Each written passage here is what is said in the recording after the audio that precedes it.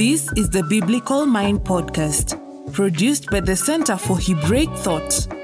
Honest 5-star reviews help others find this podcast. Visit the magazine at thebiblicalmind.org for articles and videos that explore the deep structures of Scripture. How is this different than Bible study? It is different than Bible study. I think what we are trying to do is give people the contours, absolutely, for the Scripture, but for the Scripture from Genesis through Revelation, through the entirety of the story of God's kingdom at work in the world. And so a big focus of that is rooting our story in Scripture, but also in the development of theology and doctrine and history throughout the ages since the canon is closed. But I think more than that, we're trying to help people find their own place in the story. So in order to find your own place in the story, you have to understand the story. You have to understand how the story has continued. And then you have to understand something about the world in which we live. And so we're trying to weave together all at one time, create kind of a braid of Christian story, Christian belief, and Christian formation. So I think that adds some different emphasis and gives us space to discuss things that you wouldn't necessarily normally interact with on a in your maybe average weekly Bible study. Yeah. Is that fair, Kyle? What would you add? No, I think that's really good. I mean, I think that and when you think about Bible study in particular, I think typically not always, I'm sure there are Bible studies that are structured differently, but typically I think when I'm talking to somebody in the global Western church and they're talking about Bible study, they end up talking about some sort of inductive method of studying Scripture where the main focus is on an inductive study of the text, and maybe some theological conclusions are reached as a part of the interpretation, and maybe some formational directives are given as a part of the application. But really, it's about a very close attention to the biblical text.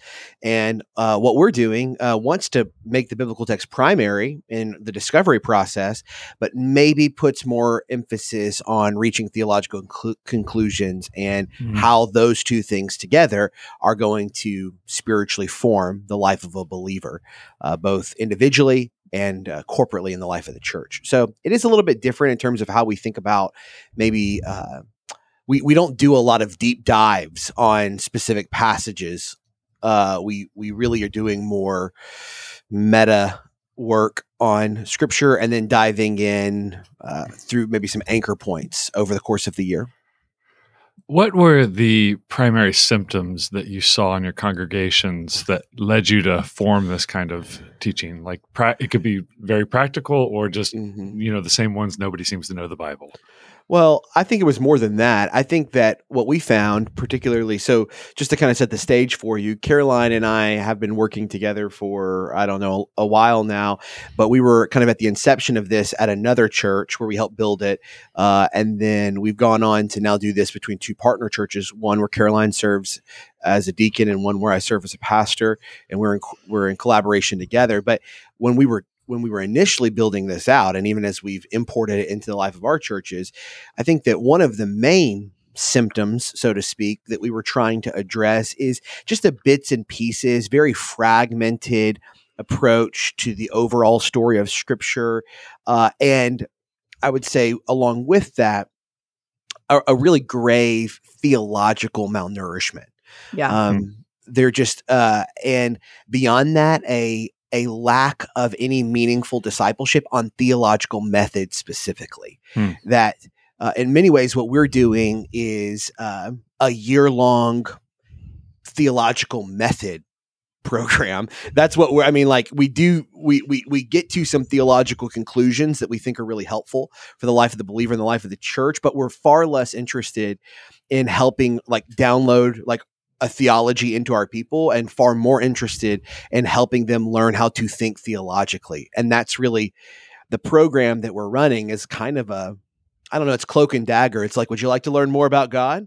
And they're like, yeah, absolutely. I kind of feel like it's all fragmented. And we're like, great. We want to teach you how to learn about learning about God. Surprise.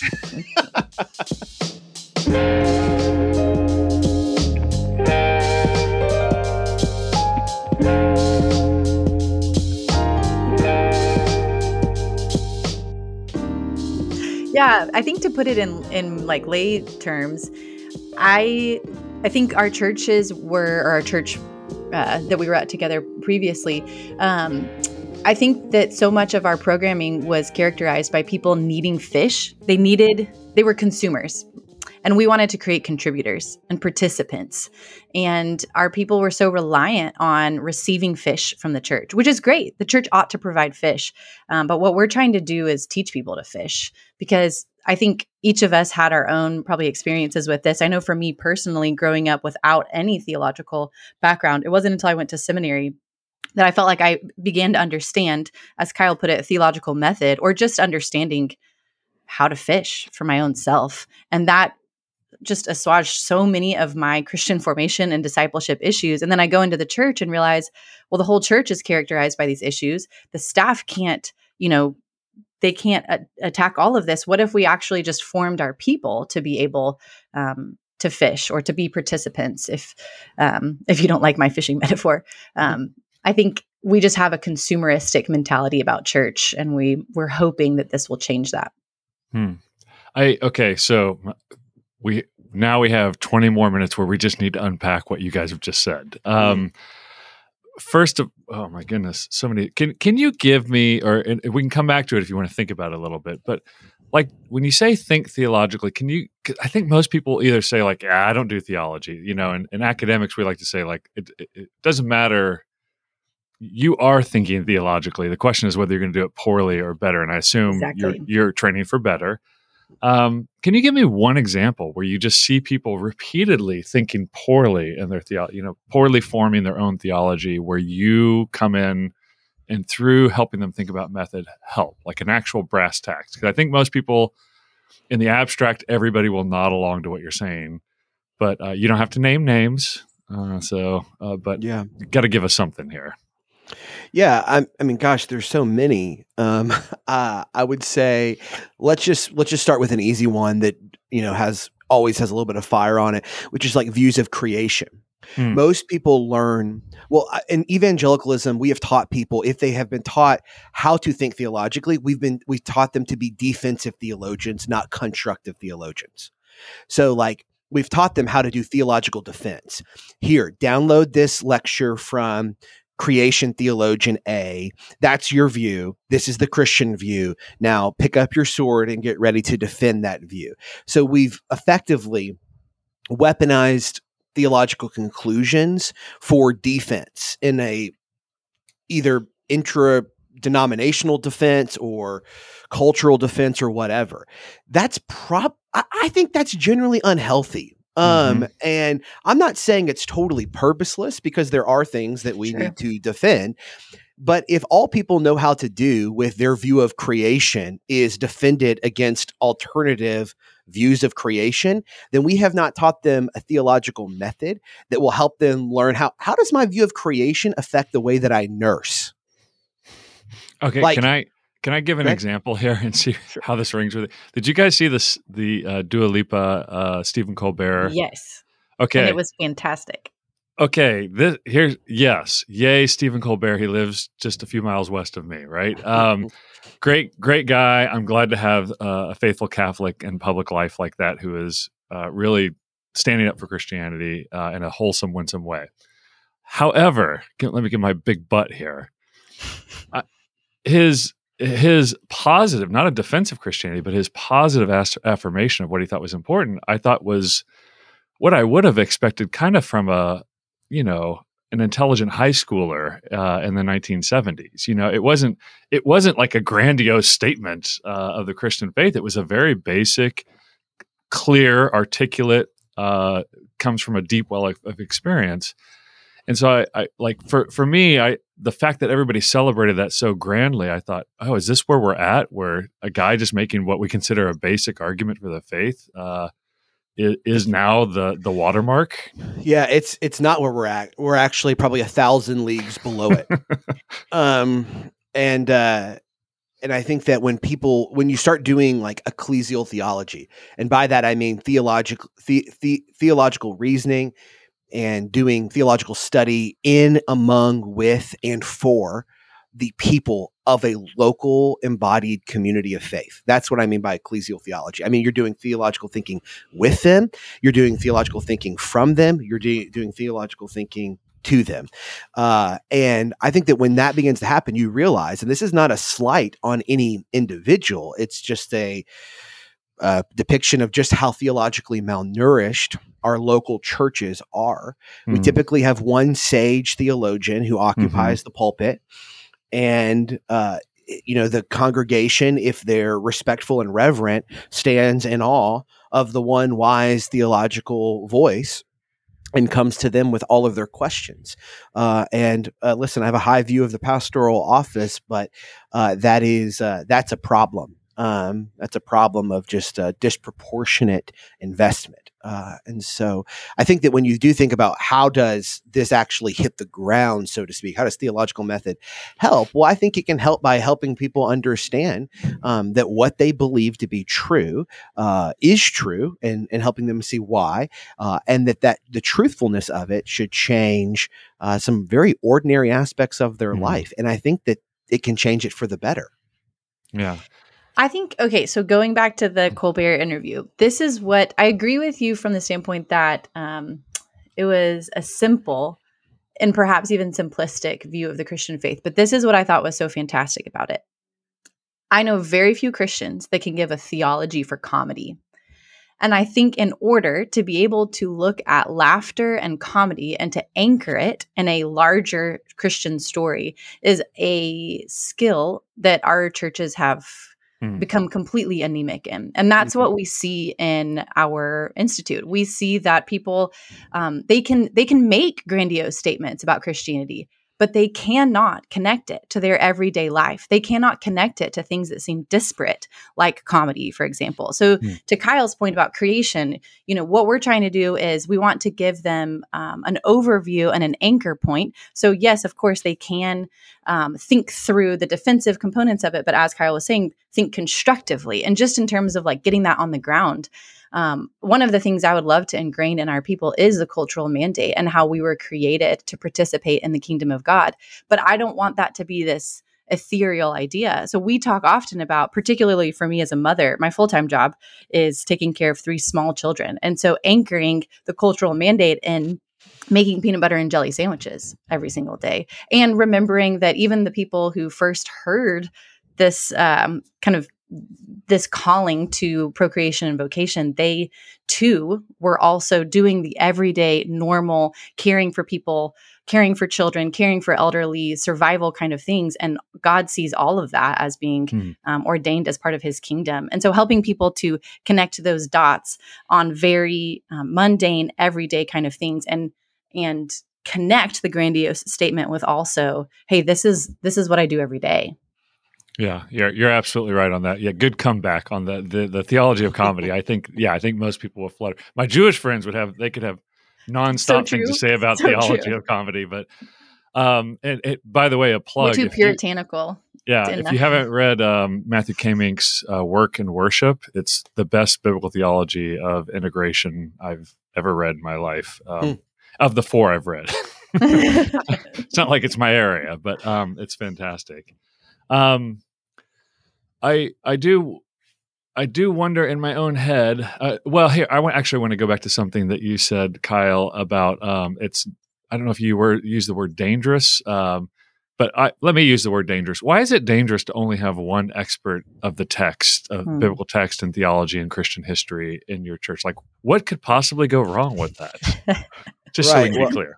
Yeah, I mean, there's one. It's going to exacerbate expert amateur divide, so that is probably a problem. If one of the things that's valuable for the Christian life is to know God, and you have a paid knower or an official knower among you, then you've kind of there can be a vicarious spirituality. That would be my first danger, that you live through the theological conclusions of the pastor or whoever the spiritual leader is. And subsequently, everything they say is something that you experience vicariously and probably very, it's probably very ephemeral. Like it just moves very quickly. The pastor says something grandiose about God. For a moment, your heart is struck and you're glad that someone believes it, but you're not quite certain that you do. And so I think that vicarious spirituality in terms of just injury to the believer and injury to the church would probably be my number one. The number two would be something like, it's incredibly dangerous to have one person be your measurement for truth or your barometer for what is true, because, wow, we're all very corruptible. And failure abounds and temptations to fail abound. And so if there's one knower who's told you that to know these things is to be transformed by them, and you believe them, you believe that they believe it, you're not sure you believe it, and no one else really lives that way, and then that person fails, well, now they've kind of been saddled now with the weight of your vicarious belief. And I think a lot of that right now is present in the deconstruction movement, of which I'm highly sympathetic to. But you can see, I mean, when you actually get to the anecdotes among proponents of ex-evangelicalism or deconstructionism or whatever, really, when you get down to brass tacks with them, there was somebody who held forth to them things of the Lord, who occupied a position of leadership. Maybe they had never really been challenged to believe those things or to really think through them, but they knew they were a part of a community of faith where somebody believed them and they were willing to sit in that other person's belief. And when that other person failed, of which failure abounds, and who among us would not or could not fail, well, then the beliefs go down go down with the ship, so to speak. So I'd say those would be two really grave dangers, I think, to having that kind of lopsidedness in the life of a local church.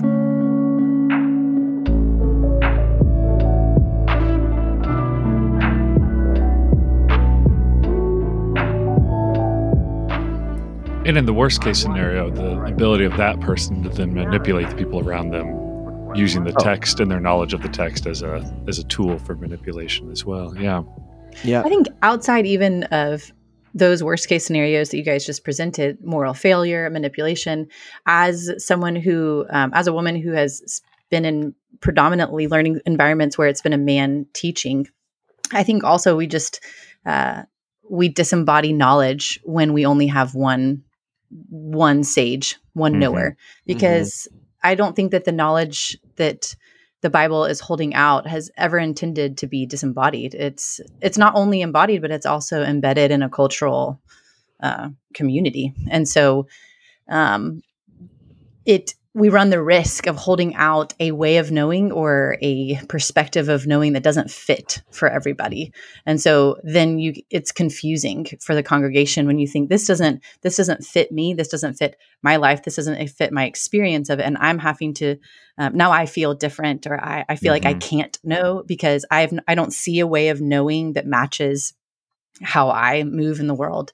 So I think we disembody, we disembed, and then we also privilege a particular way of knowing or perspective of knowing.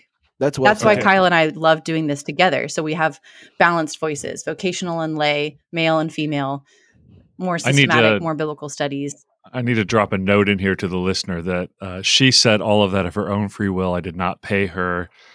You were almost reading some pages out of my personal notes. So, you were speaking my love language there, Caroline. A really simple example of this is just because the listener might go, well, what do you mean? Like, the text is the text, the truth is the truth. And it's like, yes, the text is the text, and we do believe in objective truth. So nobody, I can't speak for Drew, but I know for Caroline and I, we definitely believe there are some things that are true regardless of perspective. But there are times in which many pastors, particularly in our environments, I would say almost wholly miss in biblical texts any time where physiological frailty would play into the interpretation of the text, like or physiological differentiation. Maybe is a better way to say it. Like they will not, they'll just zoom right past those opportunities to talk about it. They'll moralize it, they'll spiritualize it, or they will actually just walk right past anything where it might be like, I wonder how this would have felt for that person in an environment in which their bodies might have been unsafe. Hmm. They'll because for most men's lived experience, it's not something that they have to grapple with. Or most white men. Or yeah, that's true. That's a good way to say it. I disagree with you. And here's why. I think actually most men, including white men, as a 47-year-old white man, I've been doing this white man thing for a long time, is that actually men know exactly what it's like to feel unsafe. If they've played, if you talk about sexual abuse of young men, it happens quite often for young men. Mm-hmm. Sexual abuse in sports, sexual abuse in the military. Right. It actually happens. They don't ever talk about it. Right. And that may be more along the lines of it's certainly culturally taboo to even admit something like that. Right, exactly. So there's a lot you could tap into there if you wanted to, but it's not what's happening. Yeah. Yeah, that's true. But it has, in my experience, been the unique feminine perspective of teaching that has been more readily willing to admit that and draw attention to it. Mm-hmm. And even in a teaching environment where Caroline and I are teaching together, doing theological training for 2 churches of men and women, of pockets of men and women, one of the things that is, I think, a really unique value there is that both our own backgrounds, our experiences, our education, and our embodiedness comes into play in a way that if it was just one of us teaching, it would not. It would be more monodimensional, I imagine. Yeah. Yeah, I think it seems to me that wherever you don't have the teaching voice balanced, and I mean balanced not just men and women, but balanced perspectively in lots of different ways, it's always going to be problematic. And that can be as much as reading, submitting to other perspectives from around the world as well, right? Oh, absolutely. So even we're talking about I live in the land of opulence here in Newark, New Jersey. I work in New York City. Every meal I've ever had is, like I can pay for it. Like we're not representing the majority of history or the majority of the world's experience. So we need them as well. Sorry, I was just soapboxing there. No. And that's true. And I would say right now, if I was putting if I was offering one good faith criticism of what Caroline and I do, of which there would probably be many because we're learning to do this, and maybe 10 years from now we'll be doing it a lot better than we are now. Hopefully. I hope, certainly. It's that I do think that there is a lack of a global perspective in what we've been able to do. And that does feel like we've tried to supplement that with different reading and secondary literature because the structure of our program is there's homework that includes secondary reading, lots of Bible reading, assignments, those kinds of things. And it's not just lectures, a lot of discussion. It's an active learning environment. And Amen.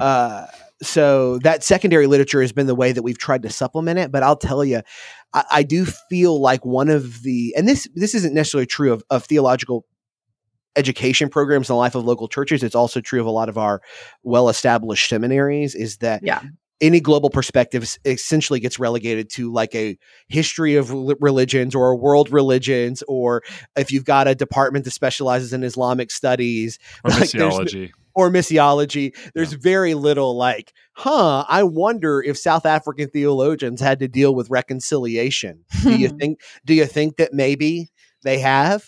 Because I bet they have. And maybe they could teach us something that we need to know. Yeah, again, I am not paying these people at all. We did a 4-part series on reconciliation with global scholars involved as well. So that's from Africa. That's great. But for most, I think right now, at least a lot of the churches that I know that are doing this, if that's on their radar at all, they're having to supplement it from outside of the confines of their church, which is unfortunate, but it is where we are. So Caroline, as a lay person, which you're kind of not really a lay person, but we're going to pretend like you are for this. Yeah, lay-ish, lay-esque. Is this what you guys are doing with this institute where you gather people together in this year-long training program? Is this just alt seminary, or is there a world in which if you had all these people, you would ideally just send them to the seminary, but since you can't, you do this instead? Well, there's certainly a component of that. I think that's very true for a lot of women who aren't and this doesn't have to be only women. I guess that's probably me overly biasing my own perspective. But I think there's people who would like to go to seminary, but know that they're not likely to be vocational pastors on the other side. And so it's hard to, set aside that amount of time and money and all of that. But I think that's really a smaller subset of what we're doing. I think what we would like to do is create overall a theological rigor and foundation in our churches for all congregants, regardless of their vocation. In fact, I think in some ways, those who will never touch seminary are, this is more important for them to have their vocation and their moving in the world, participation in the kingdom framed biblically, instead of this kind of disjointed sense of, well, that's for the professionals. I think we're trying to break down that sacred secular divide, or this sense of ministry as professional. And I don't think seminary can be a great place to form those who want to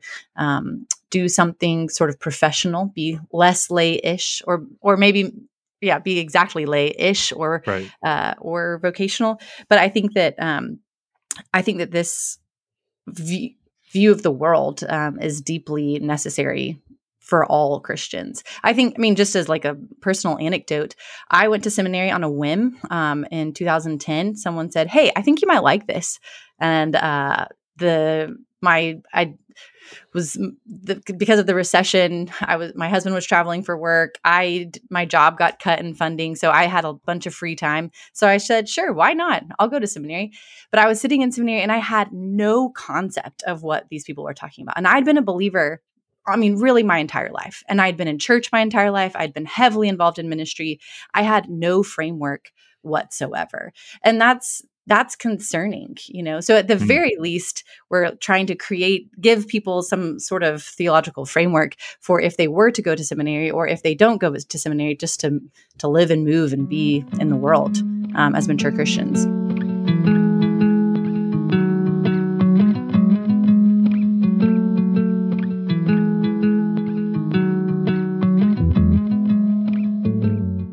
Yeah. Do you guys, in principle, believe there's some way in which what you're doing is better served within the church rather than going away to seminary? Okay, 100%. Yeah, no question. 100%. I mean, Caroline and I have both had the opportunity to spend significant amount of time in seminary, and we understand it's there is a value for the right person at the right time. Yes. Mm-hmm. I will say, I do think seminaries have over communicated their value. Mm-hmm. And that's maybe a hot take, but I think that they have attempted to become a one-stop shop. And they doth protest too much, possibly. I think that what they attempt to do in their best attempts can be done very faithfully in the life of a local church. And I think there are some elements of what we're doing. We're certainly not like, if you wanted to come to us to learn Greek and Hebrew, guess what? You're out of luck. We don't do that.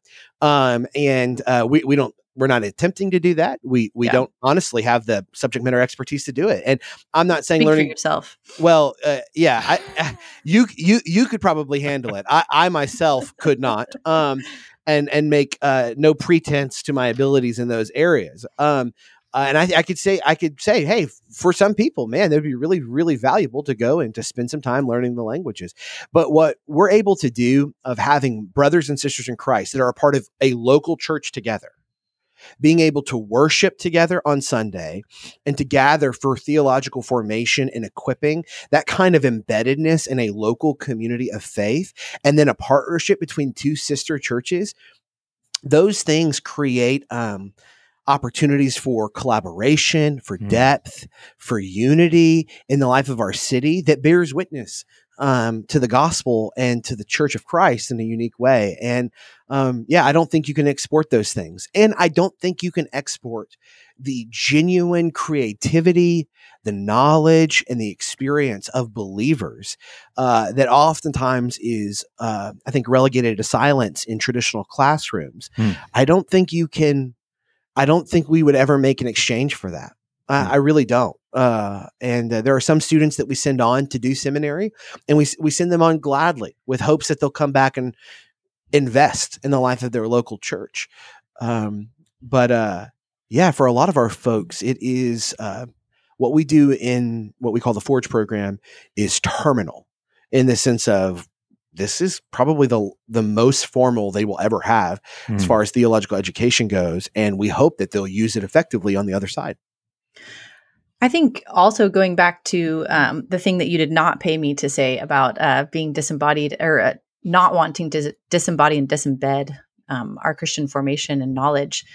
I think it's critical to making sure that our knowledge is holistic and well-rounded.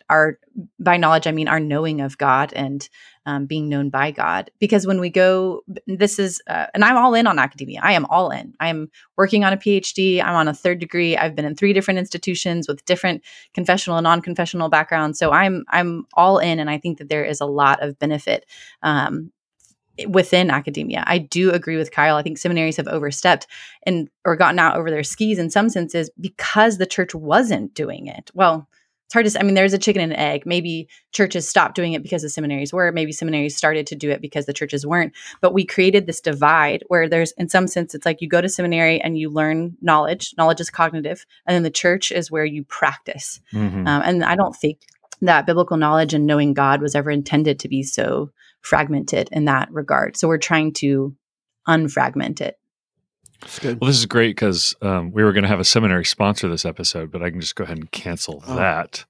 Hey, I'm all in. Like I said, I'm super pro. So I can imagine right some pastors who are listening or people who are at a church who are listening to everything you're saying, and they are super excited and thinking, I want to do what Kyle and Caroline are doing. What would you suggest first steps?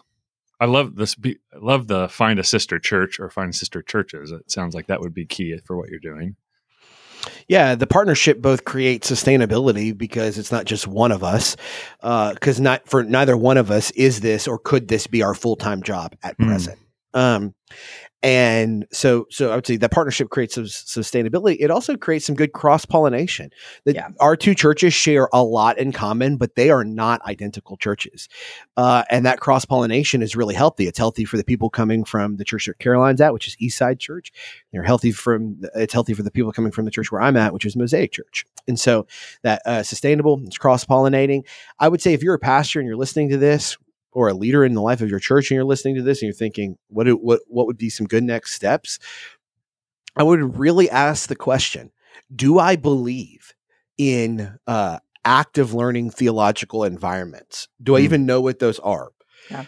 Because if you don't, I certainly wouldn't try to go out there and do, okay, I want to invite the church to 36 90-minute lectures this year. That would be something I would actively avoid. If people want to lecture, they can YouTube the best voices on that topic right now. You provide nothing. You don't provide a differentiating factor if you're just like, I would like to talk to you for 90 minutes. Because unless you've got a wheelhouse, there's probably somebody out there that they can get for free online immediately that will do it better. So active learning environments is key. So do you know how to structure active learning environments? If you don't, that's totally fine. There's a lot of great resources on structuring active learning environments. Find some of those and read them and try to understand, do we have active learning environments in our church for theological education? Myself and 2 other colleagues of mine, we run a cohort that you can find out more at trainingthechurch.com, where we help teach faith leaders and church leaders how to create active learning environments for this purpose. So you can go to trainingthechurch.com. You can find that out. I would also endorse my friend JT English's book, Deep Discipleship, which is an appeal for this kind of thing in the life of a local church with some really simple steps. So I didn't write that book. I don't get any kickbacks for it, but I would say if you're thinking about doing this and you're wondering, could I talk to somebody who's actually done it in the life of the church? Well, Deep Discipleship would be a good place to start. I think I would add 2 things. I think get creative, exercise your imagination. Maybe that's secondary. Maybe the first, maybe primary is imagine the telos. Like, why? What about this idea excites you or creates that kind of burning in your heart? Where are you hoping that your congregants would end up? And then work backwards from there and say, well, how do we get there? And I think it has required a fair amount of creativity and imagination because this wasn't something that we had necessarily seen before. And it also required some flexibility. So we would try things and then we would realize this is not working. So we're going to have to flex around. And so it did really stretch some creative muscles and then also some vision casting as well, because once we imagined it and sort of creatively came up with some ideas in our mind of how we could get to those ends that we would hope for our congregations, we had to sell the people on it, because not only was it not something that we had seen before, it wasn't something that they had seen before. And so it did require, I think, some of those skills and to think through how do I cast this vision for my people once I know what the vision is, I think, and then adaptability and flexibility on the flip side to constantly adjust depending on how it's working. Yeah. Yeah, and on the visioneering side of things, Caroline, that's 100% right. I would say if you have not read, if you're interested in this and you have not read by the renewal of your minds or by the renewing of your minds by Ellen Cherry, I would highly, highly encourage you to read that book, because if you're trying to develop a vision, it's not going to be great at developing a strategy, but if you're trying to develop a vision for this, you feel like a desire and you think, I don't like, where do I go with this? And how do I kind of paint a beautiful picture? That book is lighter fluid for this in the life of a local church. So strongly encourage. You guys have great metaphors. Well, Kyle Worley and Caroline Smiley, thank you so much for your wisdom and your work on behalf of the church. Thanks for having us. Thanks for having us. You've been listening to the Biblical Mind podcast, exploring the deep structures of Christian scripture. For more, visit the magazine at thebiblicalmind.org. Subscribe to this podcast at all the usual places so you never miss an episode.